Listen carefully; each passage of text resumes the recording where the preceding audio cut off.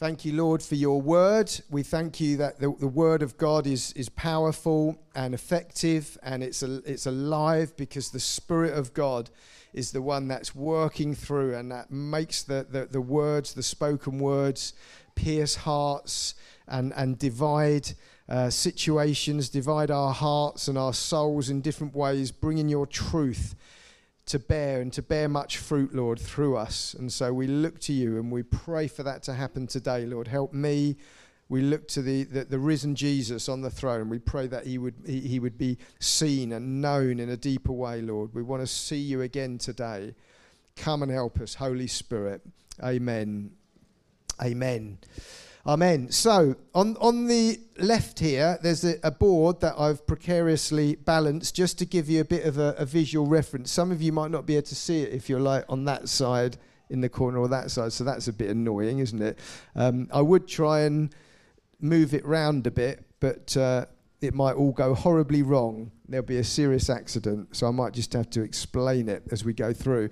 But this is really just a visual aid to help us think about the movement that has taken place in the sort of, if you like, the central aspects of the life of Jesus and the gospel. So at the bottom there is a skull, a picture of a skull and a couple of bones. And what do you think that represents?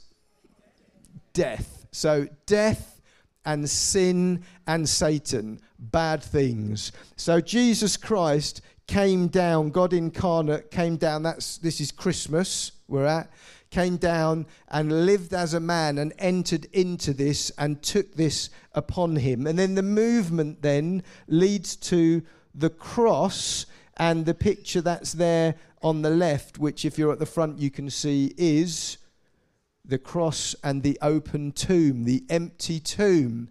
And so the empty tomb represents what? The resurrection. So we go from death and Christ experiencing death to resurrection, which is obviously almost the pinnacle, isn't it? I mean, you can't get better than resurrection. But then there's another moment, and you find this in Scripture, in the way that things are kind of penned in Scripture and the stories told. It then leads to a connection to this top picture, which is the figure of Jesus floating up or ascending. And so this is where we are today, Ascension Sunday. So we've gone from Christmas to a few weeks ago when we last met, wasn't it? Easter Sunday, and we celebrated baptisms. And then now we arrive, and the sort of time frames in Scripture is that after Jesus had been raised from the dead, he was around on earth for how long? 40 days. So 40 days, and then the movement continues round to this point of ascension where he goes up to the throne in heaven. That's what we're going to focus on mostly this morning. And then it continues round in the circle, but not all the way back down again. If we were doing arrows, there wouldn't be an arrow to take it back to death, unless we were being clever and saying, well, the Spirit comes into death and makes people alive, and it all goes round an amazing wheel, bringing people into life. But we'll keep it simple. So from the ascended Christ in heaven, then on the right there's a picture of fire flame, which symbolizes the Spirit being poured out, and Pentecost Sunday is next week. So that's a bit of an advert for next week. So Jesus pours out the Holy Spirit, but it comes from this high, exalted position of him ascending into heaven at the right hand of the Father. So that's the movement, if you like. But it's really important that we highlight the ascension, because it's not something perhaps that we focus on. We're very familiar with the pouring out of the Spirit, and of course with death and Jesus coming into the world, and with Easter and the resurrection. But throughout Scripture, there's a really strong connection to all these things to the ascension, and that actually being the pinnacle, the point that everything moves towards, and then the activity and the action, the pouring out happens from there. So is that clear enough? So bear that in mind, or if you're down there, imagine it in your head if you can't quite see that, and you can come and have a look at the end. So we're going to read through the chunk of Scripture in Acts 1. It will come up on the screen perhaps as well, but if you want to look in Bibles, Acts 1, 1 to 11 is where the story is told of Jesus going up. So this is Luke writing. Luke says this, "In my former book, Theophilus, I wrote about all that Jesus began to do and teach until the day he was taken up to heaven." Pause there, because that's interesting why that's even noted there. After giving instructions through the Holy Spirit to the apostles he'd chosen. So Luke there divided up his writings by the Ascension. So his earlier book was the book of Luke. Easy ones today. So the book of Luke. So he's written it up to the point of the Ascension. Then he's writing a different book, different communication about all that comes after it. So it's like a division point. So in the apostles' minds, in the leaders at that time mind, the scripture authors, there was a point that everything was moving towards, the Ascension. After his suffering, he presented himself to them and gave many convincing proofs that he was alive. He appeared to them over a period of 40 days and spoke about the kingdom of God. So this is pre-Ascension, the 40 days that you all got right. Well done, that he was on earth teaching, speaking about the kingdom of God. On one occasion, while he was eating with them, he gave them this command: "Do not leave Jerusalem, but wait for the gift my Father promised, which you've heard me speak about. For John baptized with water, but in a few days you will be baptized with the Holy Spirit." So again, the movement going round, he's talking about the Pentecost that was coming 10 days later, which was 50 days after Easter, Resurrection Sunday. Then they gathered around him and asked him, "Lord, are you at this time going to restore the kingdom to Israel?" And he said to them, "It's not for you to know the times or dates the Father has set by his own authority, but you will receive power when the Holy Spirit comes on you. And you will be my witnesses in Jerusalem, Judea, Samaria, and to the ends of the earth." After he'd said this, he was taken up before their very eyes, and a cloud hid him from their sight. So that's the Ascension. So going up in the air, that's how it reads, and they're all looking, and then he's hidden away. And as they're all staring at him intently, it says there, as he was going, two men dressed in white came and stood beside them. It's sort of, you can imagine, they're all like looking up, and then these two guys sneak up, sort of there and there, probably standing there looking at them. And at some point, they say, "Men of Galilee!" They probably like, "Ugh.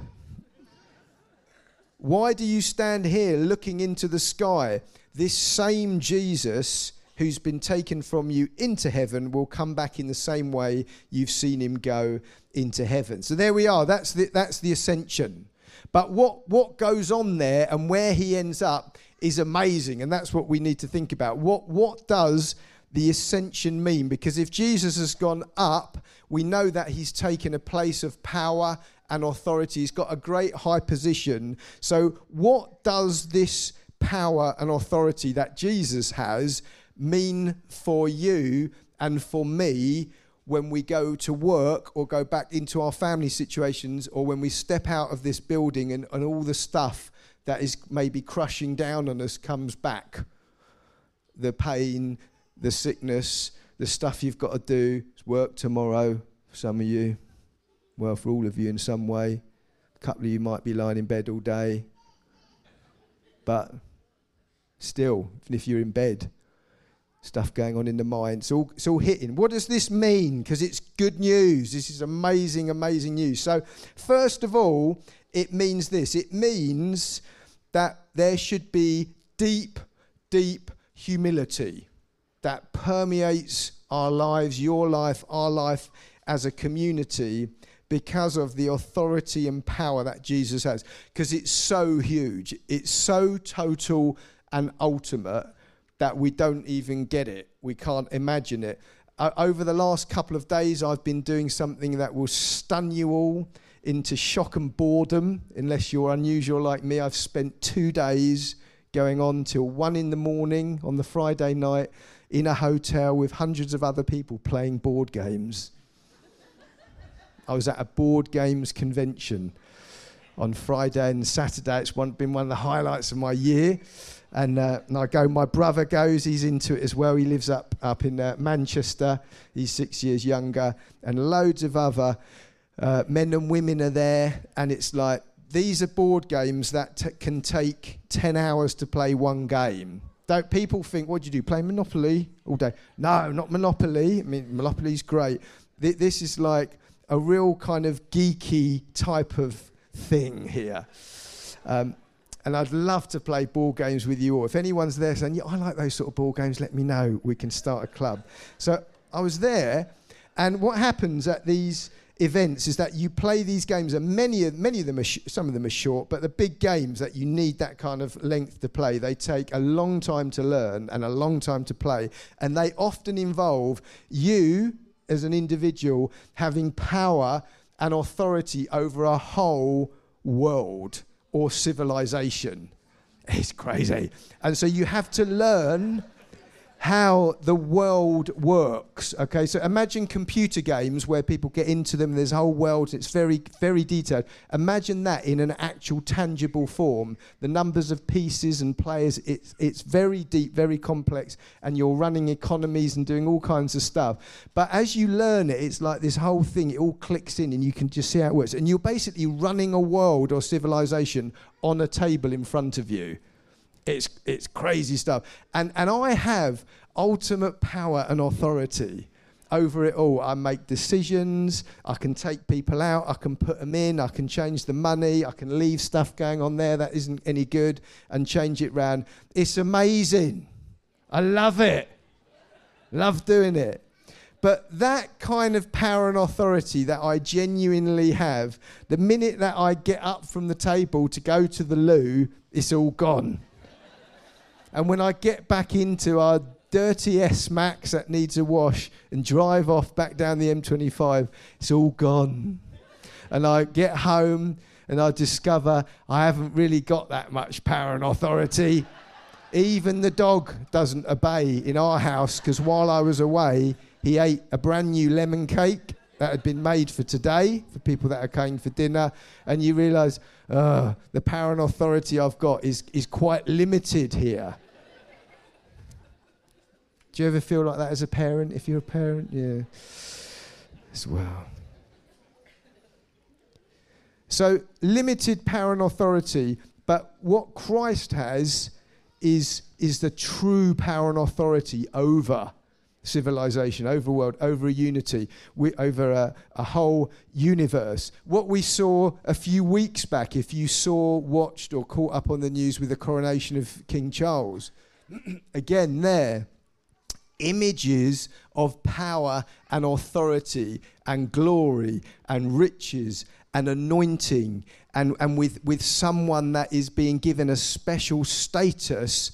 But we know that in our nation it doesn't any longer equal total power and authority, does it, over everyone? It's a kind of influence, or I think they call it soft power, don't they? So that if we met Charles, or he came into the room, there would probably be a respect, whatever your views are of the monarchy, but there's a kind of an influence that comes. But there isn't actually power and authority to enforce whatever he wants to do when he wants to do it. It's limited. But if you take those two images, take my true total power and authority that I had over a world, translate that to the whole universe, then take all the imagery that we saw on the news related to Charles and the glory and the riches and put that also out and onto Jesus Christ. Still, it's not big enough. It doesn't even give us the depth and the breadth of the power and the authority that he has. But it gives us maybe a little hint of it. Daniel 7, verse 13 to 14. I'll read you these couple of verses here. They might come up on the screen as well, because this relates to this moment in time of ascension. Daniel, the prophet, says this: "In my vision at night I looked, and there before me was one like a son of man coming with the clouds of heaven. He approached the Ancient of Days and was led into his presence. He was given authority and glory and sovereign power. All nations and peoples of every language worshipped him. His dominion is an everlasting dominion. No king or queen has that on earth. No board game player has that. It is everlasting. It will not pass away. And his kingdom is one that will never be destroyed. We sang it this morning, didn't we? The Ancient of Days, and his kingdom shall not pass away. His kingdom shall not pass away. So this section in Daniel is probably talking about the ascension, not his return. Because they're very similar. He's going to return and there'll be clouds involved. But here, when you read it, here before, it's the Son of Man. So it's talking about Jesus there in a prophetic sense, is going into, approaching the Ancient of Days, led into the presence of God and given power and authority and glory. And so total power, total authority, total glory. But yet Jesus reached this position through humility. So he went through this sequence of going down into death, onto the cross, resurrection, and then ascended. And we know that he didn't get it. He didn't just pull up a chair at the table like you would to play a board game. He wasn't just born into the right family like King Charles, so it's just passed down. That's just the way it is in tradition. Jesus is unique in every way. But one of his kind of qualifying traits, if you like, was the humility that he demonstrated. So Philippians 2, 8-9, those famous verses, but listen to where they end up. In the Ascension, being found in human form, he, Jesus, humbled himself by becoming obedient to the point of death, even death on a cross. So the depth of humanity, God becoming man, death on a cross, and then the next words, therefore God has highly exalted him and bestowed on him the name that is above every name. So our response to this, the only response is, like Jesus, to respond in humility. This means to humble ourselves before the one who has full authority and power and glory in every circumstance and situation of our life. Easy to do when everything's going your way, more of a challenge when it isn't, or when things are going on that are difficult and that question or challenge the authority and power of Jesus. And so our call is to be like Job, who's an example of someone who went through all kinds of things, confusing things and losing much. But it says in Job 1:22 that he did not sin by charging God with wrongdoing.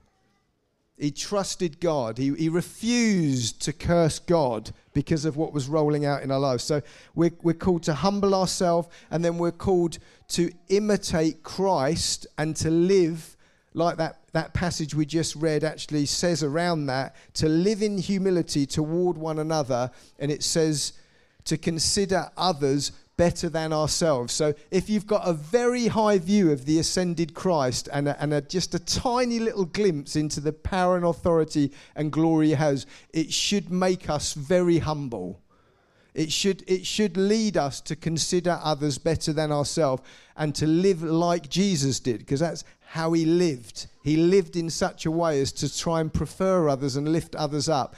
Yet he was and is the one. He was moving towards a place where it would have been very easy for him to say, don't you know who I am? I deserve more than this. I've humbled myself enough now. I'm sick and tired of going through this. I don't really need to take it, and I'm innocent.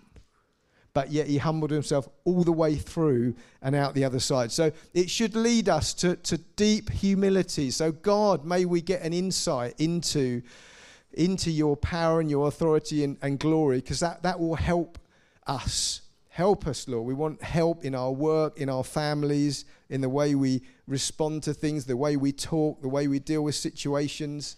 that are kicking off around us. And then it will lead us to confidence. So we've got to have humility in order to be confident. Otherwise, you might be confident in the wrong thing, or overconfident, or come across as arrogant, confident in yourself, or thinking, I'm confident because I'm following the one who's got all power and all authority. So yeah, do you know who I am? But we already know it should lead to humility like Christ, but confidence is in there as well. So it's not humility that's downtrodden and miserable and everyone else is better than me and I don't deserve anything. It's a humility that knows your position in proportion to the one that you serve. So you know that, and God says you can come with confidence, whatever your need, confident in him, and we don't cling to the earthly Jesus, we cling to the ascended Jesus. And there's a lovely image of this. John 20, verse 17, when Jesus is raised from the dead, so back this left-hand side of the circle, he's alive during that period, and Mary comes to him, finds him, and what does she do? She holds on to him, and she says, Jesus, she's obviously excited. He's alive, he's here, yes. And what does he say? He says, do not hold on to me, for I've not yet ascended to the Father, but go to my brothers, the disciples, and say to them, I am ascending to my Father and your Father, to my God and your God. So he's quickly thinking about the ascension. He's like, it's not, hang on, don't hold me here. I'm not staying here. I'll be here for 40 days, 40 nights. In the car, someone was joking. I wonder if he was counting down how many sleeps he had till he descended, 35, 34, 33. But he's got his eyes on the ascension because he's saying to her and to us, look, it's better that I go, because if I don't hit that point there, the ascended Christ, it's not going to be quite so good. I want to be pouring out the Holy Spirit. It's better I go. And how many times have we thought to ourselves, I'd love to just sit down with Jesus in the flesh. You know, part of you thinks, I wish it wasn't 40. I wish it was 4,000 years. Then he'd be here, and you might be able to book an appointment, have an hour with him, even 10 minutes, and you just come with a couple of questions, and he'll sort it out and ask you, or he'll heal you if you can just get there. He would have done that if that was a better way to do it. But it wasn't. He said, I'm going to ascend. And so don't hold on to the earthly Jesus where it's like you just get time with him and you get all the answers you want. If you can get in a room with him, he'll do it all for you there. He's ascended and he's poured out the Holy Spirit. And now he says, come and approach the throne of grace with boldness and confidence, because I'm on the throne, and it says we have a great high priest. This is in Hebrews 4:16, who sympathizes with our weakness. So he's gone up, high power and authority, but he sympathizes. He knows what it's like, and he says, come with confidence into the throne room, no matter who you are, where you've come from, what you've done, what you're going through. Come in, and you will find grace that will help you as you press through this life, which we know has got the taints of death all over it. He will give us grace and his Spirit in the midst of it. So confidence to come to Jesus, and confidence that he has authority over our greatest enemies. Whatever holds us down or has held us down, Christ has authority over them. Sin and all its effects, he's got authority over that. He's already dealt with it. It's lost its sting, which is death, the final enemy, as it were, to be finally cast out. But he's already overwhelmed it and defeated it, because he's come through it and out the other side. So he says, I'm through, I'm done. It's done, it's finished. And we're all following after him. And so he has authority over our life and our death. Authority to forgive sins. Mark 2 verse 10, Jesus said it when he was walking around on earth. He says, yeah, I can heal. And the religious people said, not on a Sunday you can't, or not on a Saturday you can't, holy day. And then he said, just to prove that I can heal, and also what I just taught you in that I can forgive sins, I will heal him. but it's in order to prove that I can forgive sins. So it's like he's saying, I can heal, but the greater healing is the forgiveness of sins, and I can pronounce it over you. And so we can come confident to the throne of grace that no matter what your sin is and my sin is, and what you've done, and probably 2 of you in the last year have done a sin, maybe 3 in the room, don't matter what it is, you can come with confidence because you're coming to the ultimate authority. It's not like there's a higher God who might say, actually, I don't like what you're doing, out of the way. No, that's a bad sin. You're not getting off that one. There is no higher power or authority. So you come to him, connected to him by the Spirit, and you take hold of him. You receive grace in your time of need and forgiveness. There's confidence in that. And so as we get hold of that and understand it, it should thrill us and make us happy that we know where to go. We're not burdened anymore. Don't have to be burdened with it. You can go somewhere. You haven't got to work your way out of it because you can't. It's not just try harder. It's come and keep receiving grace. How good is that? In the last couple of days, those of you that have read theological books or have kept your eyes on the Christian news might have come across the news that Tim Keller passed away. Does anyone know Tim Keller? He's an American pastor and author. He's been quite a statesman in the church in the last few decades, and kind of transcends a lot of different movements and denominations, actually. But brilliant author, pastor, missional thinker, and he passed away in his 70s a couple of days ago. And this is obviously great news because we know he's gone, but it reminded me of years ago of reading and listening to one of his CDs, and it reminded me of just the reality of this truth that we've got a great high priest and that I know where to go, and it can fill me with joy when I had an experience of that, probably in like the 2006, something like that. And I remember listening to one of his CDs, and it had such a massive impact on me. I felt like I was filled with joy for about 2 weeks. It was like I go to bed with it, wake up with it, and it was the gospel. It was him explaining the gospel in a different way. And then a bit later, I had to do an essay on it when I was at Bible college on a particular theme, and I referred to it. I looked it out, and this is what I wrote in one of my essays. I said this: I'd been out playing sport one evening, and as I was driving there, see, I am fit, but it was only table tennis actually at the time. Used to play. Joel used to play there, I remember. I was playing sport one evening, and as I was driving there and back, I was listening to a teaching CD. That's how long it was, a CD. It's post-tape by Tim Keller. It was about 10:30 at night, and as I pulled up outside my house, Keller had begun to unpack the gospel in a manner that I'd not heard before, and I was so gripped that I sat in the car and kept listening. It was like being given a new lens to view things through. Keller talked about the gospel being not just the ABC, but the A to Z of the Christian life, and how it's not accurate to think the gospel is what saves you, and then what matures Christians is trying hard to live according to biblical principles, but rather how we are saved by believing and receiving the gospel, and then we are transformed in every part of our mind, our heart, and our life by believing the gospel more and more deeply as our life goes on.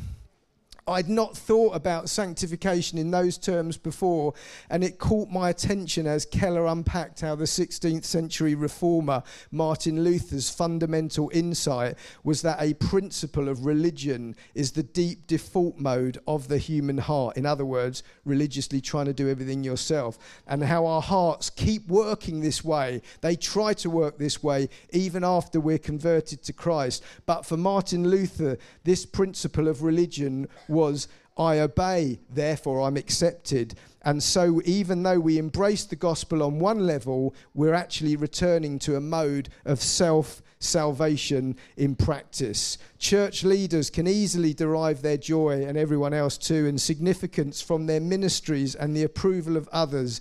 And Keller went on to explain that at root, the religious principle is in operation. If I do and accomplish all these things, then I will be accepted. The lights really went on for me, and over the next few minutes, strangely, it felt like I was hearing the gospel again for the first time, or being born again. I was filled with emotion, tears, laughter, and a sense of release for a few days. I felt like I was on an emotional high. And I remember that experience, and it was just hearing the gospel. There's nothing new to be added. It's getting hold of the truth of what Jesus has already done. So we can be confident in that, and we should grow in confidence in that, because we know therefore that nothing is out of control, because we're confident in life and in death and in all circumstances, because Jesus has power and authority over it all. Tim Keller, he said a couple of days ago, May the 17th, he said this: I'm thankful for all the people who've prayed for me over the years. I'm thankful for my family. I'm thankful for those that have been around me and love me. I'm thankful for the time that God has given me. But I'm ready to see Jesus. I can't wait to see Jesus. Send me home. And so there's something of Jesus' desire as he was being ascended, that's something of what we're doing. We're not ascending in quite the same way, but we are ascending. We've already ascended in him. We've been raised up and seated in heavenly places. And so we're going to all move.